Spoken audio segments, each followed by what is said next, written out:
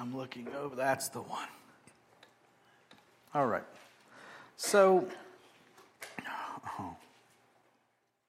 I think it's become pretty much a cliche in our culture that the biggest complaint of the world or the culture out there against the church is what?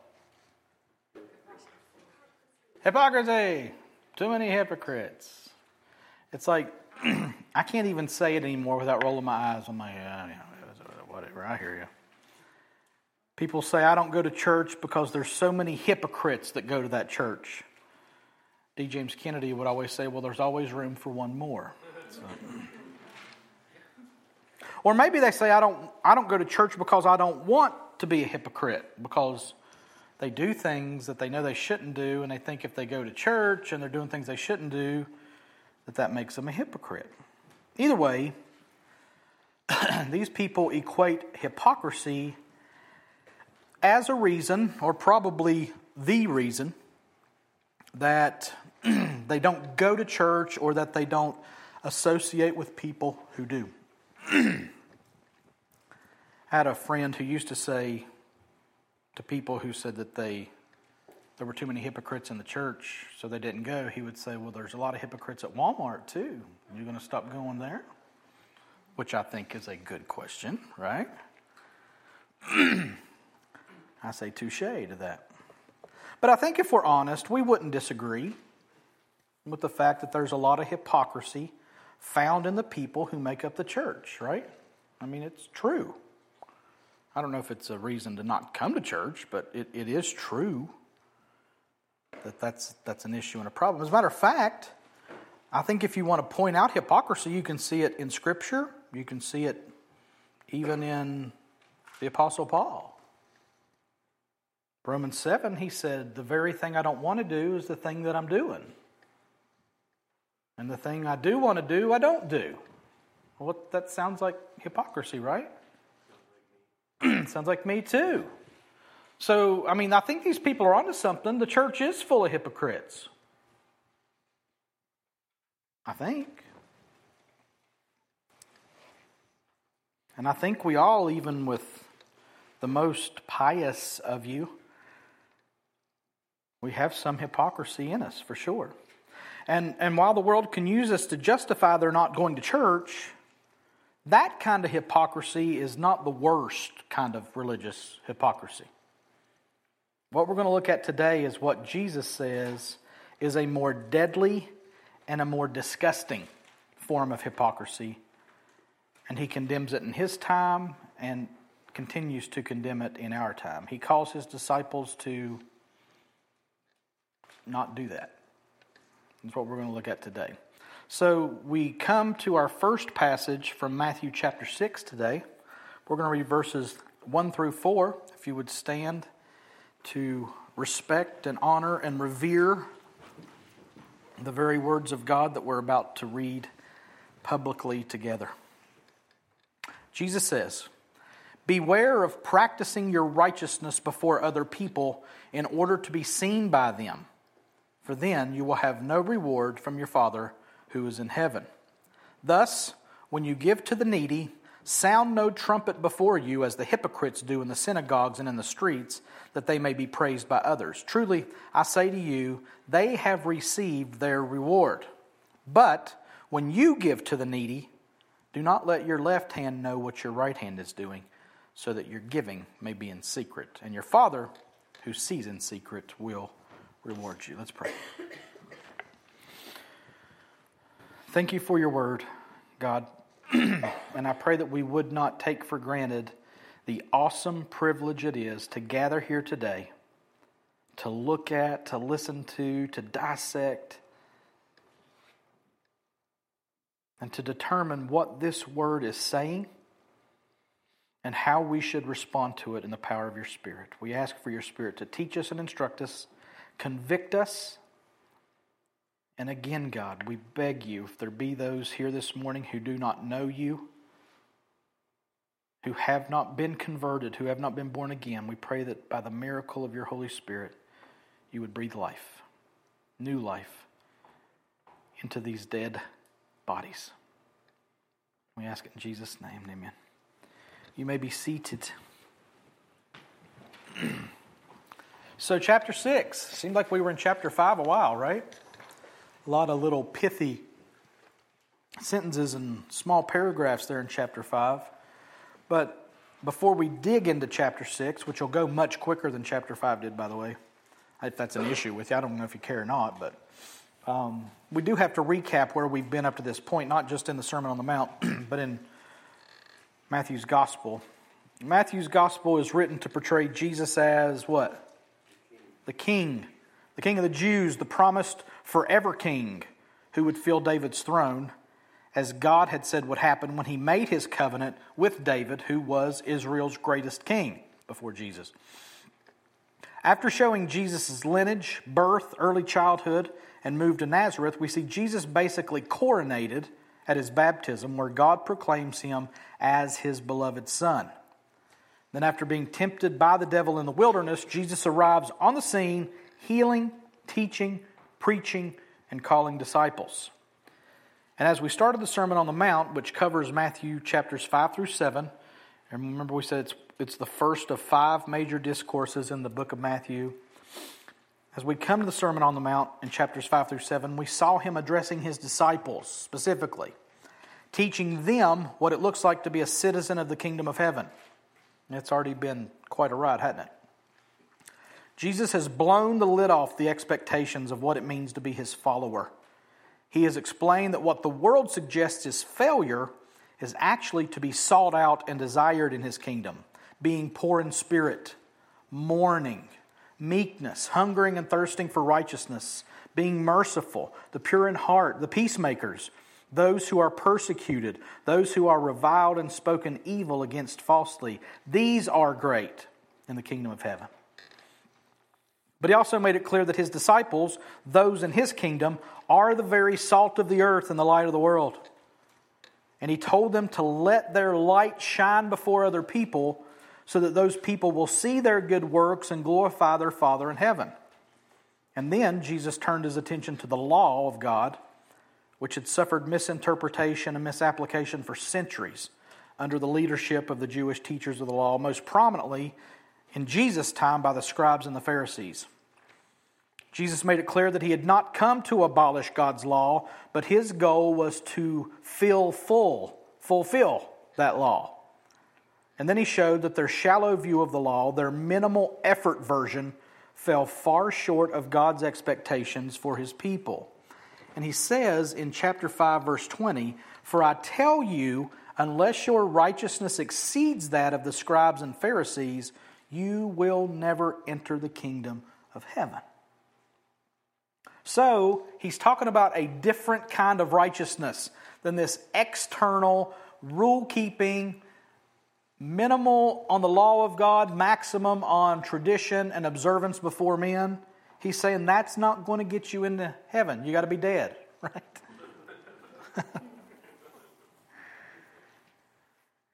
And then he began illustrating what this meant, addressing issues like anger, lust, divorce, oaths, retaliation, loving your enemies.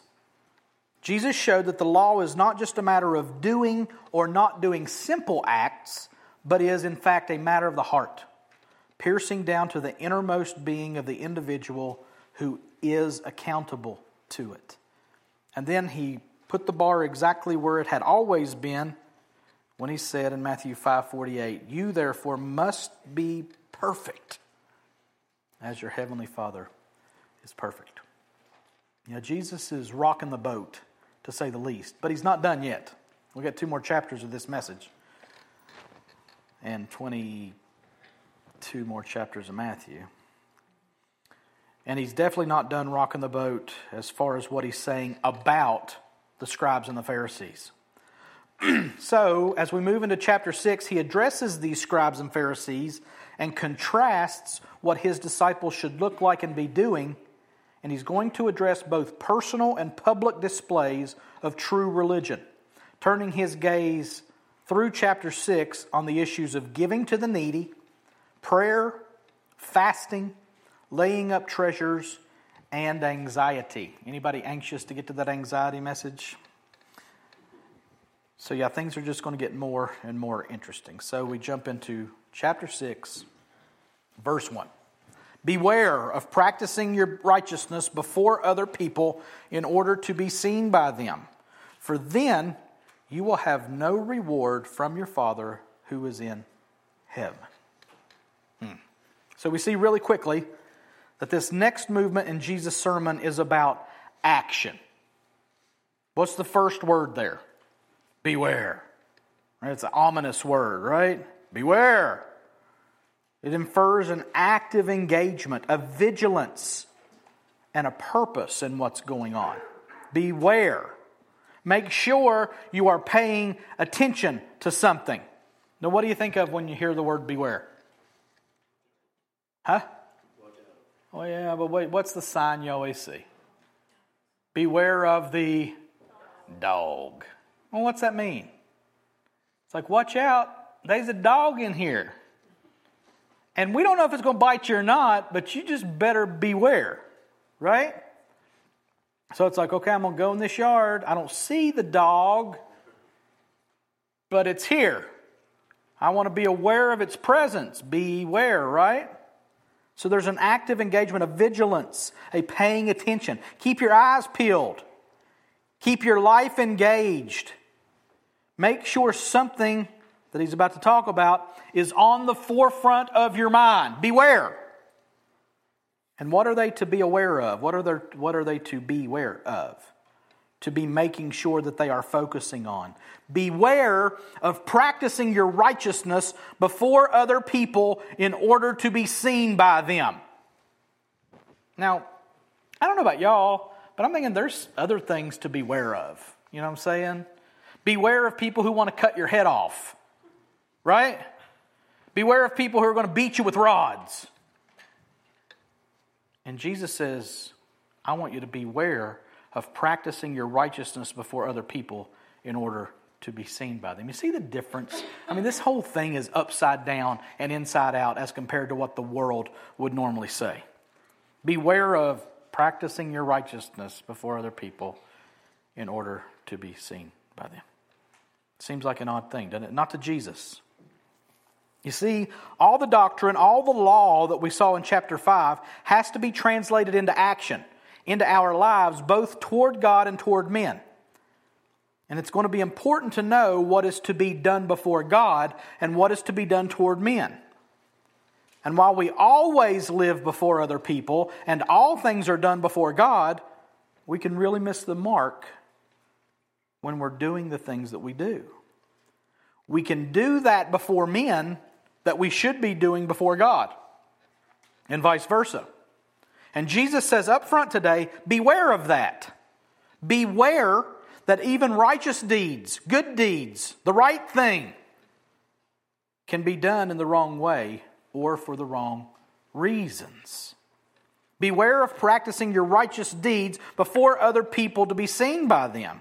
Now remember, we said in our recap of chapter 5 that Jesus said his disciples are the salt of the earth and the light of the world, and they were to let their light so shine before men that men would see their good deeds and glorify their Father who is in heaven. So do your good deeds in front of people. Beware of practicing your righteousness before other people. Well, which is it? What's the answer? Yes. The answer is yes. Do good deeds before men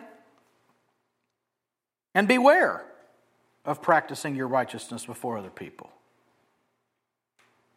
Do it and don't do it. Of course we do our good deeds so that other people can see them, so that they might glorify God. That's what he said. That they might see your good works and glorify your Father in heaven. But Jesus is saying here in 6:1 that we are to beware of doing these righteous deeds for what reason? To be seen by the people. To be seen by the people that you're doing them in front of. Doing them so that others might see God is good. Doing them so that they might see you, not so good. Bad, actually. You see the difference? 6:1 here is not a command to not be public in your religion. Just keep it in your home, private. That's what the world says, right? You just keep your religion between you and God. Well, we can't do that because it's going to translate into public action. But beware of going public so that people say, oh man, look at Jason. Shine bright out there, but avoid doing righteous deeds in order to bring attention to yourself. Do your good deeds out there to show God and His glory.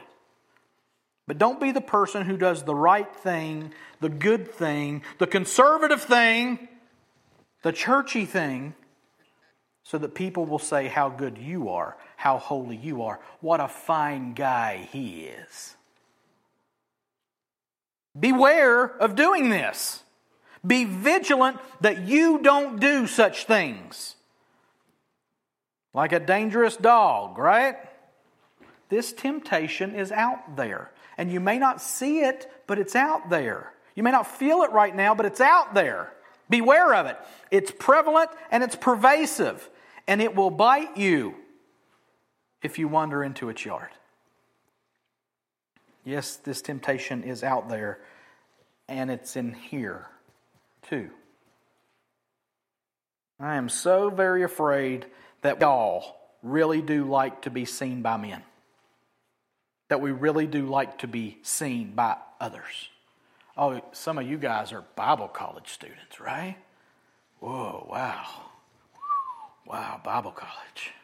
Yeah, it's true. Appalachian Bible College. I go to Bible college. I'm majoring in Bible.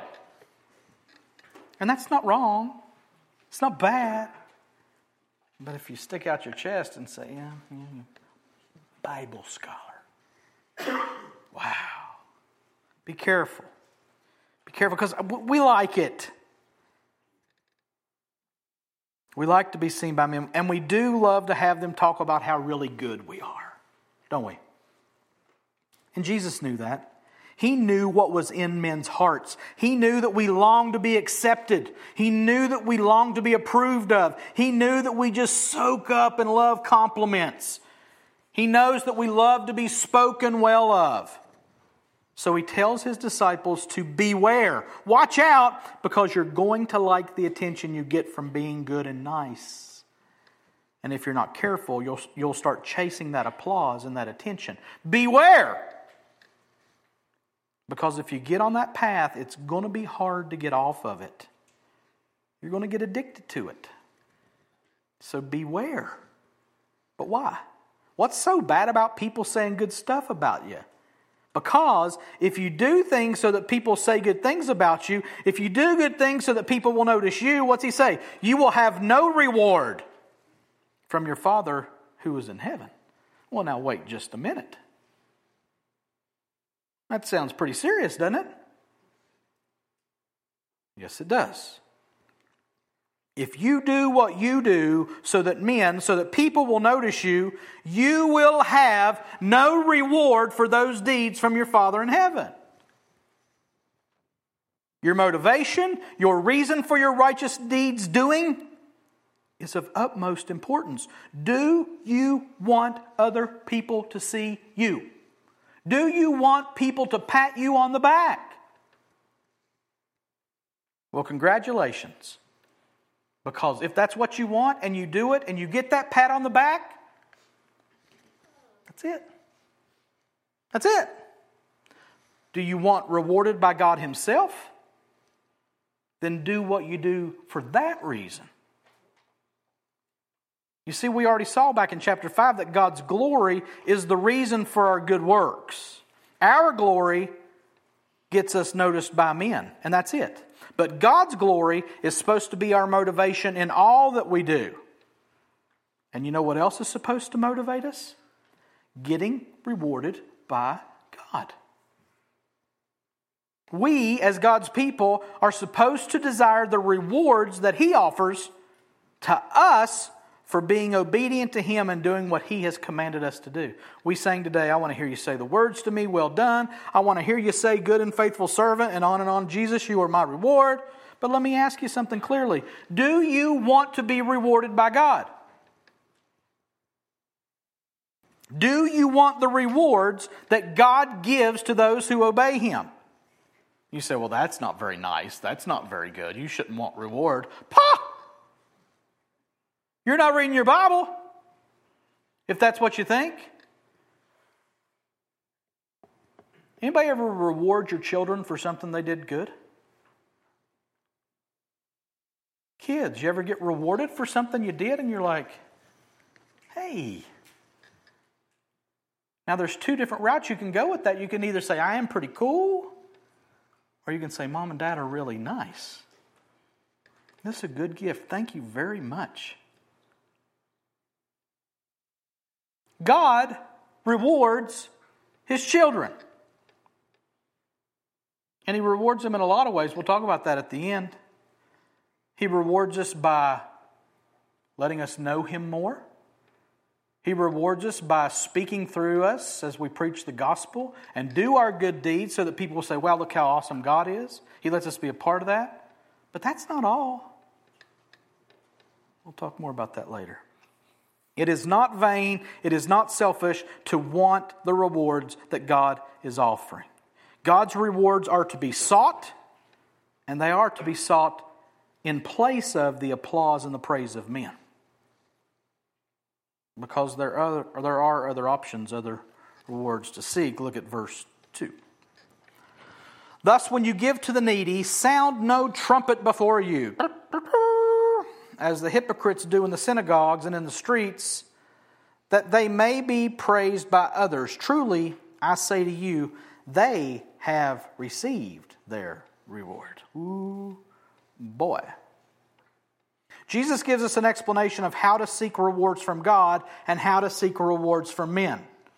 To seek rewards from God, you do something like giving to the needy. That's a good deed. But it seems like there are some who were doing this deed in a way to bring attention to themselves. Right? Jesus is talking about how the scribes and the Pharisees of His day would give to the needy. Now, He's not talking about giving in the temple. He'll talk He says there in verse 2, in the synagogues and in the streets. Now, that's not the temple.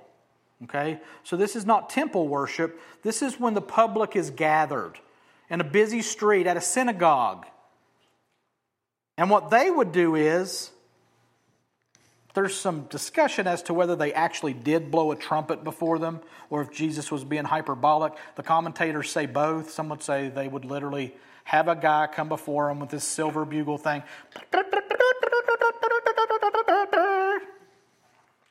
I will now give to this needy person or to this food bank or to this benevolence fund. Watch. And just pour money out. And people... That's a righteous person. That's a good guy right there. And then some people say that Jesus was just being hyperbolic, that it was like they were doing that type of thing. No, I won't go there. These Pharisees would announce their giving some way or another so that people would know that they gave. Either way, whether they blew the trumpet or not, they would announce their giving and they would make sure that everyone around knew what was going on. And what does Jesus call these people for doing so?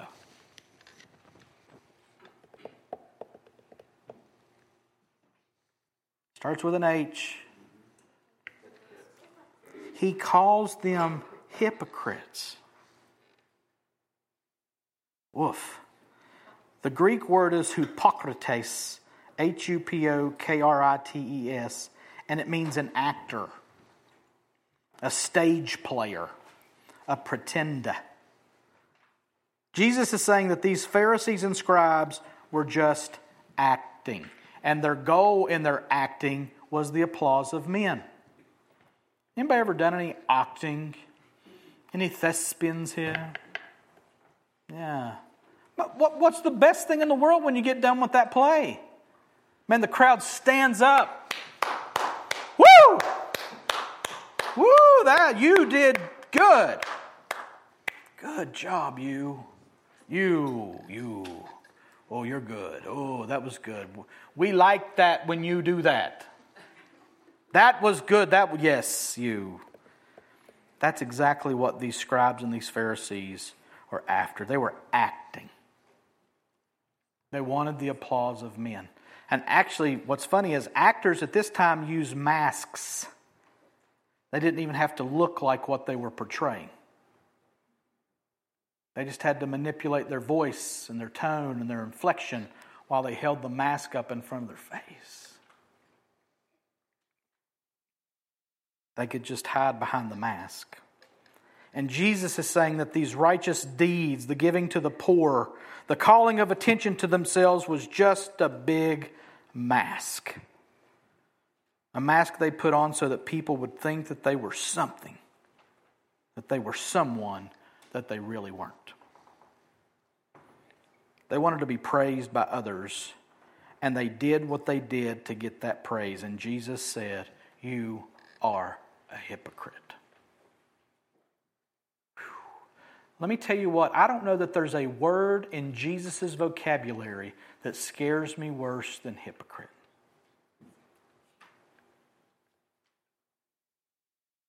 Does he look at me and say, hypocrite?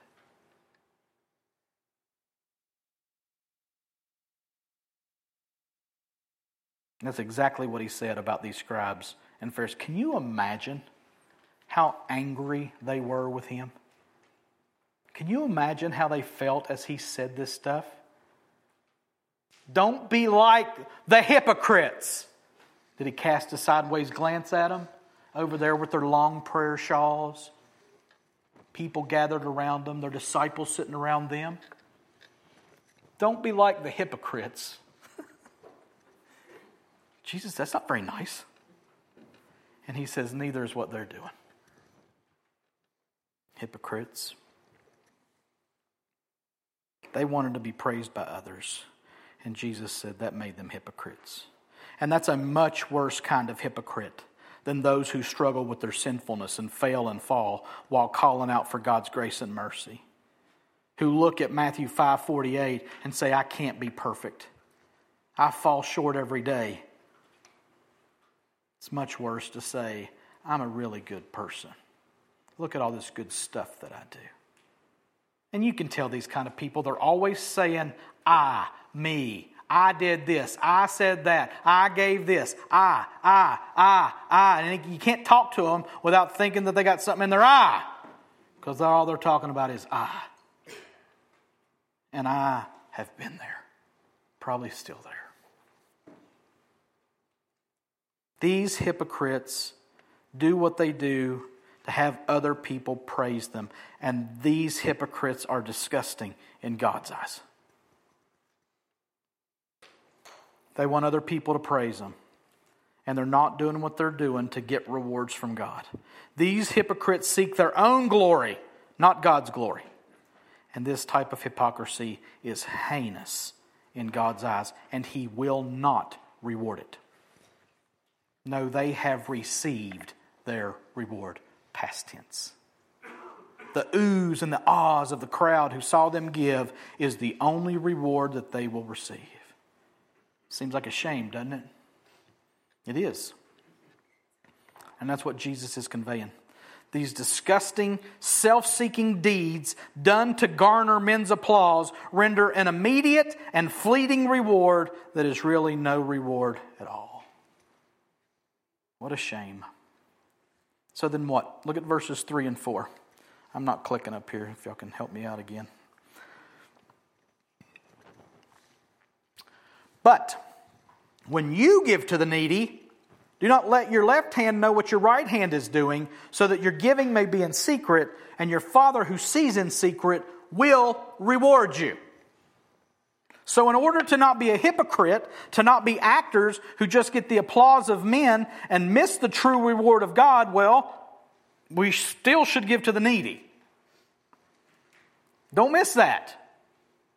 It's not a matter of not doing things like helping needy people. No, we will surely be doing things to help others, things like giving, sharing, sacrificing. But we are to do it in a way that is secret. not out in the open, announcing and promoting ourselves.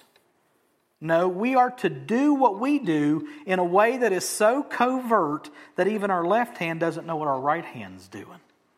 That's just a way of saying it's a quick, second-natured, spontaneous, and like we kind of surprised ourselves that we did it. We don't scheme and plan and work out the best ends possible. No, we even shock ourselves sometimes. And it's in secret. It's not out in the open for everybody to see. It's in secret. The word for secret is kryptos. That's not where Superman's from. Kryptos, it's close. But this word kryptos means hidden, inwardly, concealed. Don't go around telling everybody about the sandwich you bought the guy begging down at the intersection. You might want to buy him a sandwich, but don't go around telling everybody about it. Don't make sure everybody can see you giving your care packet to the poor old lady down near Walmart. Don't wait for the point in the conversation where you can fill everybody in on all your philanthropic adventures, all your virtuous piety shown by the gigantic tax break you got for your sacrificial charitable giving. And I'm not saying don't claim it on your taxes. I'm saying just don't talk about it. Do it in secret, concealed and hidden. Because this is not about your reward, now is it? Actually, yes, it is about your reward. Jesus is saying that if you give to the poor in secret, not looking for the applause of men, God will reward us. That's one of those sentences you can do the emphasis on each word. God will reward us. God will reward us. God will reward us. God will reward us. So in a very real way, this is about our reward. This is what Jesus is saying. God wants to reward us. And so He tells us how to go about seeking and getting that reward. Do what you do in secret, seeking that reward from God, not from man. Don't be a hypocrite. Don't be a play actor. Don't wear a mask. Do what you do and do it in secret. And God will reward that. So 4 big verses. That's all we got today. So it's time for what now? And so it's time to see what God has a lot to say in His book. It's time for application. Plenty to apply here. And again, I'm just letting the passage itself define the application points. There's no alliteration today, but they're very plain spoken, very easy to remember. Here's your 3 application points. Do good deeds. Seek rewards. What's the last one? Don't be a hypocrite. Do good deeds. Seek rewards. Don't be a hypocrite. If anybody wants to alliterate that, have at it. Tell me about it after when we're sitting down eating. Just think it's that simple. Do good deeds, seek rewards, don't be a hypocrite. Listen to me. Do good deeds. The Christian life is a life of doing. You can believe all the right information, you can have all the right stuff in your head, but if it's not translated into your life as far as doing something, I doubt the validity of what you know and believe. Be ye doers of the word, and not hearers only. And as disciples of Jesus, it's not just a command to do something, but it's more about a lifestyle of seeing the needs of people and wanting to meet those needs. If we see needy people, we should want to help meet the needs of those needy people. How's your wanter? Do you want to help needy people? Maybe you don't have the means to help them, but you really want to. Maybe you see needy people and you roll your eyes like, I am so tired of seeing beggars.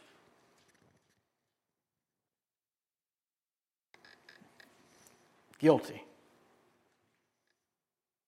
It seemed like for a while there in Beckley, every stop sign and red light had somebody with a cardboard sign in front of them for a while. And my heart was hard. And I'm like, I am so tired of seeing these. I don't know if they're true or not. But my hard, calcitrant heart did not care a bit. And just assumed they were lying. Roll my eyes, roll up my windows, lock my doors, and wait for the light to change.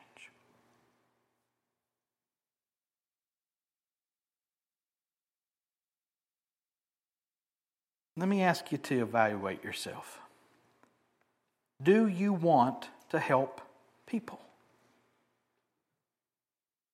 Do you want to meet the needs of people who are needy? Do you care about the poor? And I'll have to admit, and I think in fairness to us, we're kind of at a disadvantage in our time because we see and we hear about needs from pretty much literally the whole world. We see orphans in China, lepers in India, homeless people in LA, burn victims in Pittsburgh, abused puppies in Braxton County, and on and on and on. And you're like, you know what? Forget it.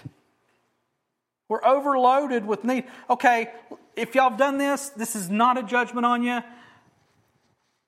Facebook birthday. Now you're raising money. Okay? So-and-so is participating in a fundraiser for so-and-so. I can't even remember to type happy birthday most days. I'm like, there's 6 birthdays today. I don't have time for this. And they're all raising money for a charitable donation. So no. Happy birthday, happy birthday. HBD. Happy day. God, go. Again, I'm not saying don't do it. I'm just saying we are overloaded.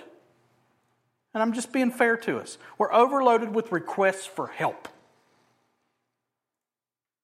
We have almost limitless chances to give and help, but it's really hard to know what needs to meet. And I would think that the people in Jesus' time lived in a much smaller circle than we do. They would know when and where beggars were begging.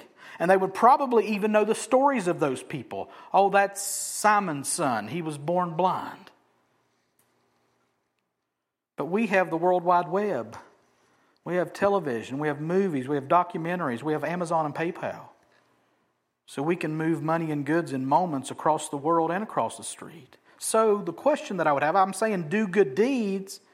How should we best engage in doing these good deeds? Jesus said, don't let your left hand know what your right hand's doing. And to me that's saying, give in a way that's not orchestrated or pre-planned. Do good deeds that need done in the moment. We recently rewatched, and if you've seen it, you know what I'm talking about, the movie Robots. Animated movie. Rodney Copperbottom. And his motto was what? Do you remember? See a need, fill a need. I think that's good. I think that's really good. Especially in our context today. See a need, fill a need. Proverbs 3:27, hopefully, says it this way. I'm trying. There we go. Do not withhold good from those to whom it is due when it is in your power to do it. Okay? We could come up with 1,000 reasons not to, but are we the kind of people who want to meet the needs of the needy? You say, well, I don't really know if they're needy. Well, then don't do it. Okay? Jesus said to give to him who begs of you. But you know what? If you're worried about them going off and spending money on drugs, don't do it. It's fine. I'm not saying you're a bad person for that. But this is saying, don't withhold good from those to whom it is due when it's in your power to do it. Not orchestrated or pre-planned. And I think that's right. I think it's right to note that in our text today, the good deeds being prescribed were giving to the needy. This was almsgiving in the synagogue and in the streets. This was above and beyond what you would give in the temple, which was prescribed by the law. That was my excuse for a long time. Well, we give at church. We give all of our money at church. We let Will and Steve determine what to do with our money. But this is seeing a beggar and giving to alleviate his current suffering as best as you could. It's a spontaneous thing. We talked about the Annie Armstrong thing. The Annie Armstrong thing is above and beyond what you would give to the church. You should give to the church. You should give regularly to the church. You should give a portion of your, I would say, pre-tax income to the church. That's my prescription. And this is above and beyond that. This is not, I've got my tithe money in my pocket, I'll give some of that to this poor beggar. This is meeting a need in the moment by giving alms above and beyond what you would normally give to the church. And it's tough. I get it. I know it's tough to discern what we should give and what we shouldn't give. The Pharisees would plan out what they were giving. They'd find a crowd to watch what they were doing. These deeds, this lived out Christianity, though, is an overflow to meet needs in the moment, be they gifts of financial or service. And again, I'm not here to tell you what you should or shouldn't do. Pick up hitchhikers, help someone broken down on the road, walk a little old lady across the road. I don't know. But it would seem to me that a Spirit-filled believer will have the power of the Holy Spirit to discern what is need and what is not. Jesus said, be innocent as a dove and to be as shrewd as a serpent. And the Holy Spirit gives us power to do that. To know where we can be of the most benefit with the smallest chance of being praised or even thanked for it.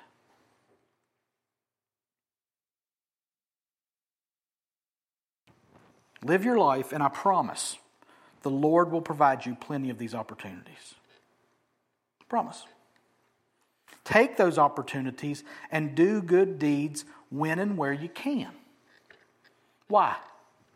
Because we want to meet needs, we want to help needy people, and, second point, remember, seek rewards. Why should you do good deeds? Because you should be seeking rewards.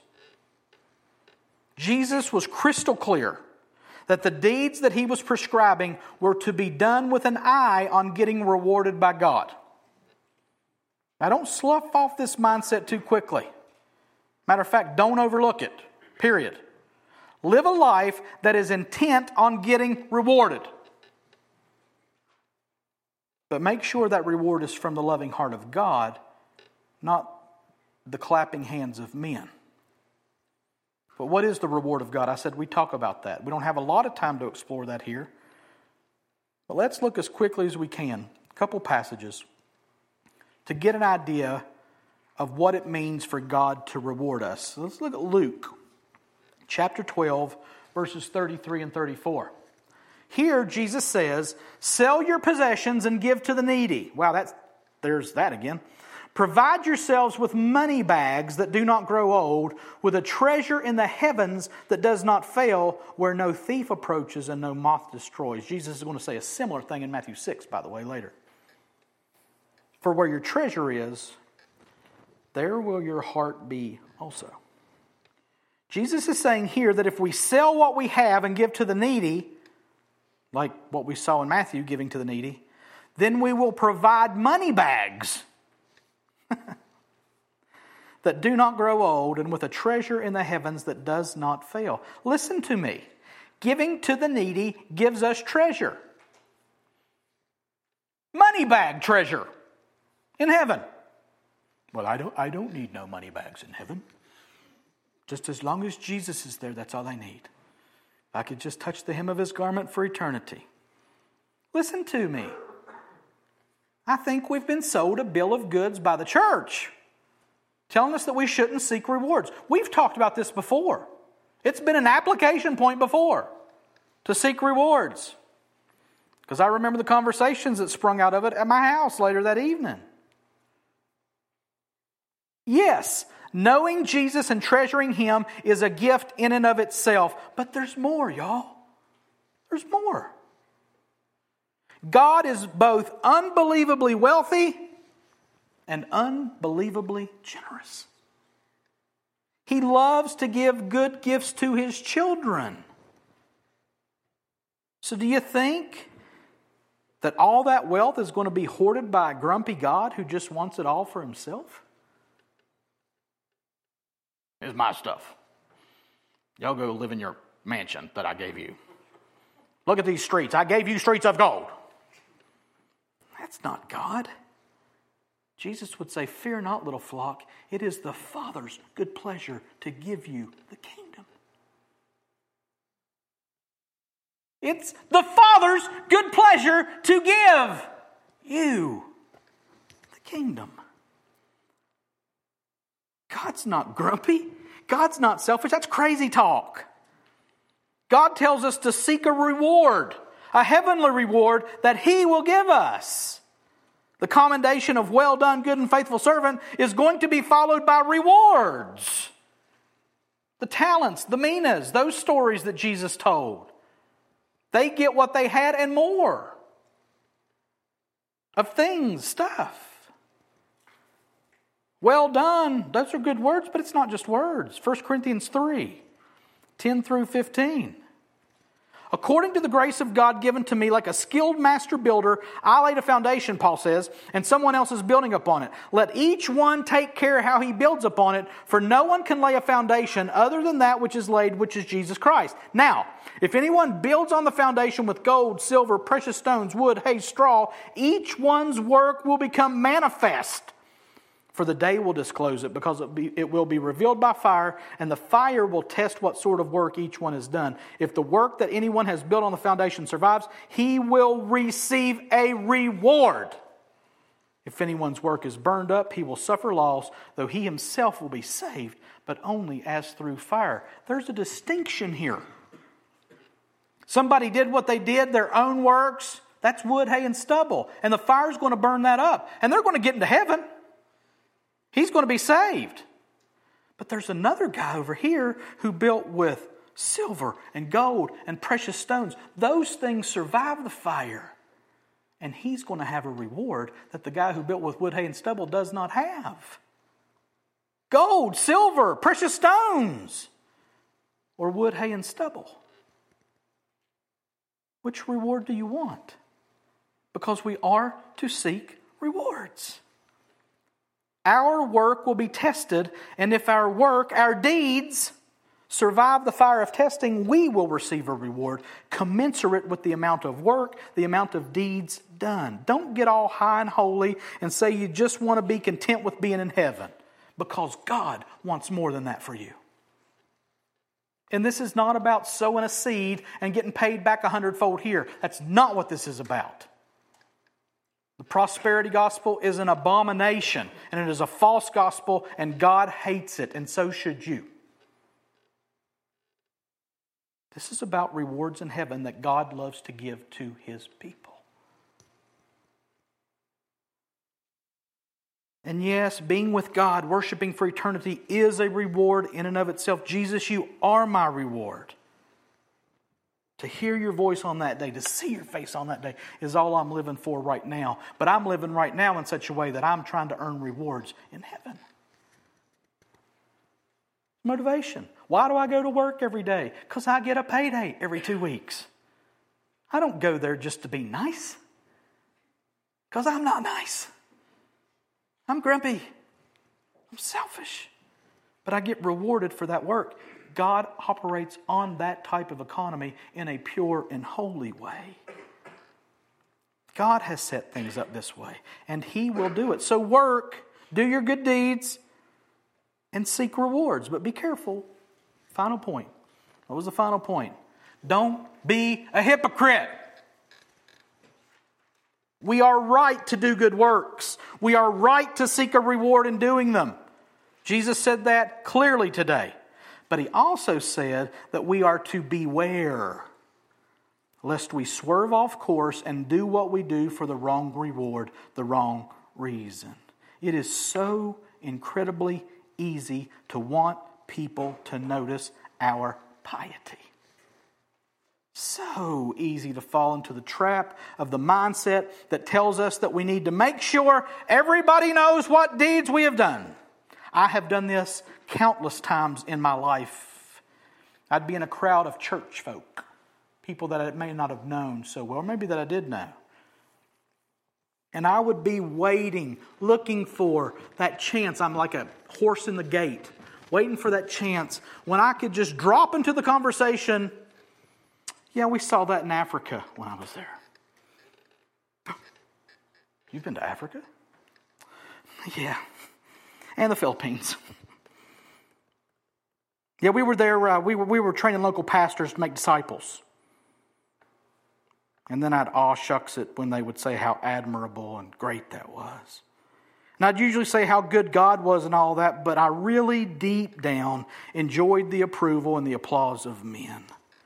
I liked the looks on people's faces when they heard Africa.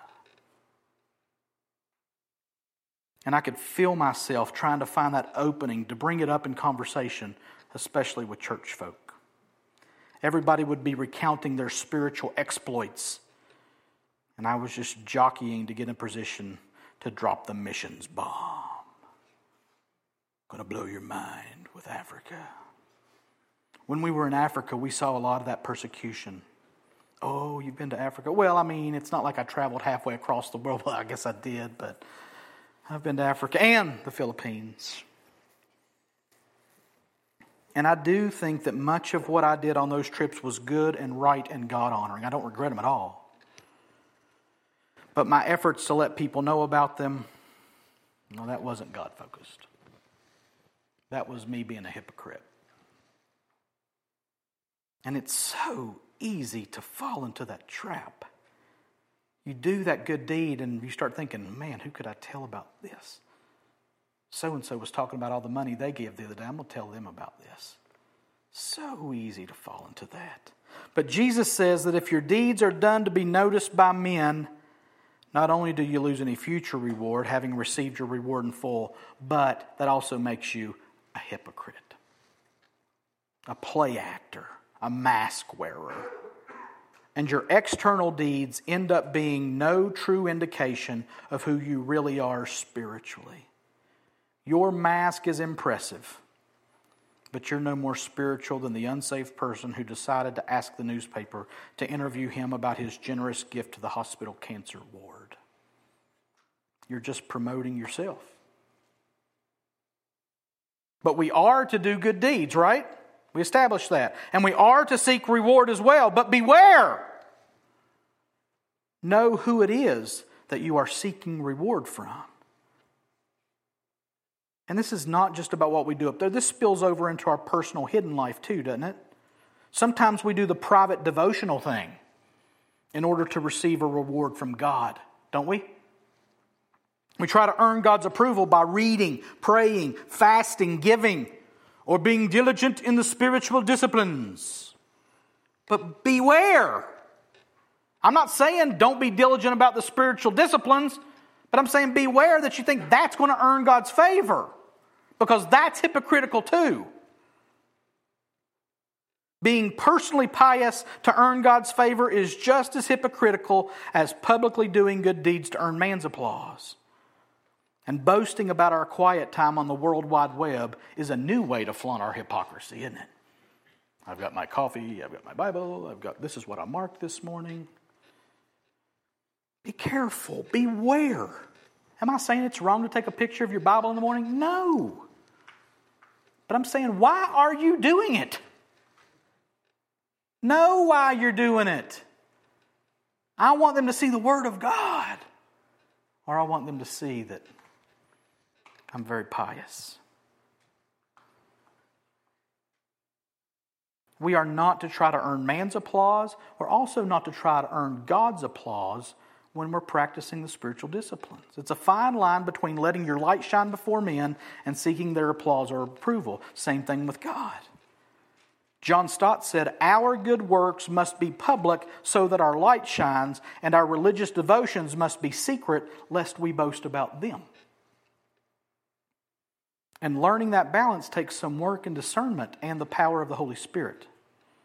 Commentator A.B. Bruce breaks it down by saying that we are to show when tempted to hide, and we're to hide when tempted to show. That's a pretty good rule to live by. Makes good sense. Know what your true motivations are and kill the sin of pride and posturing.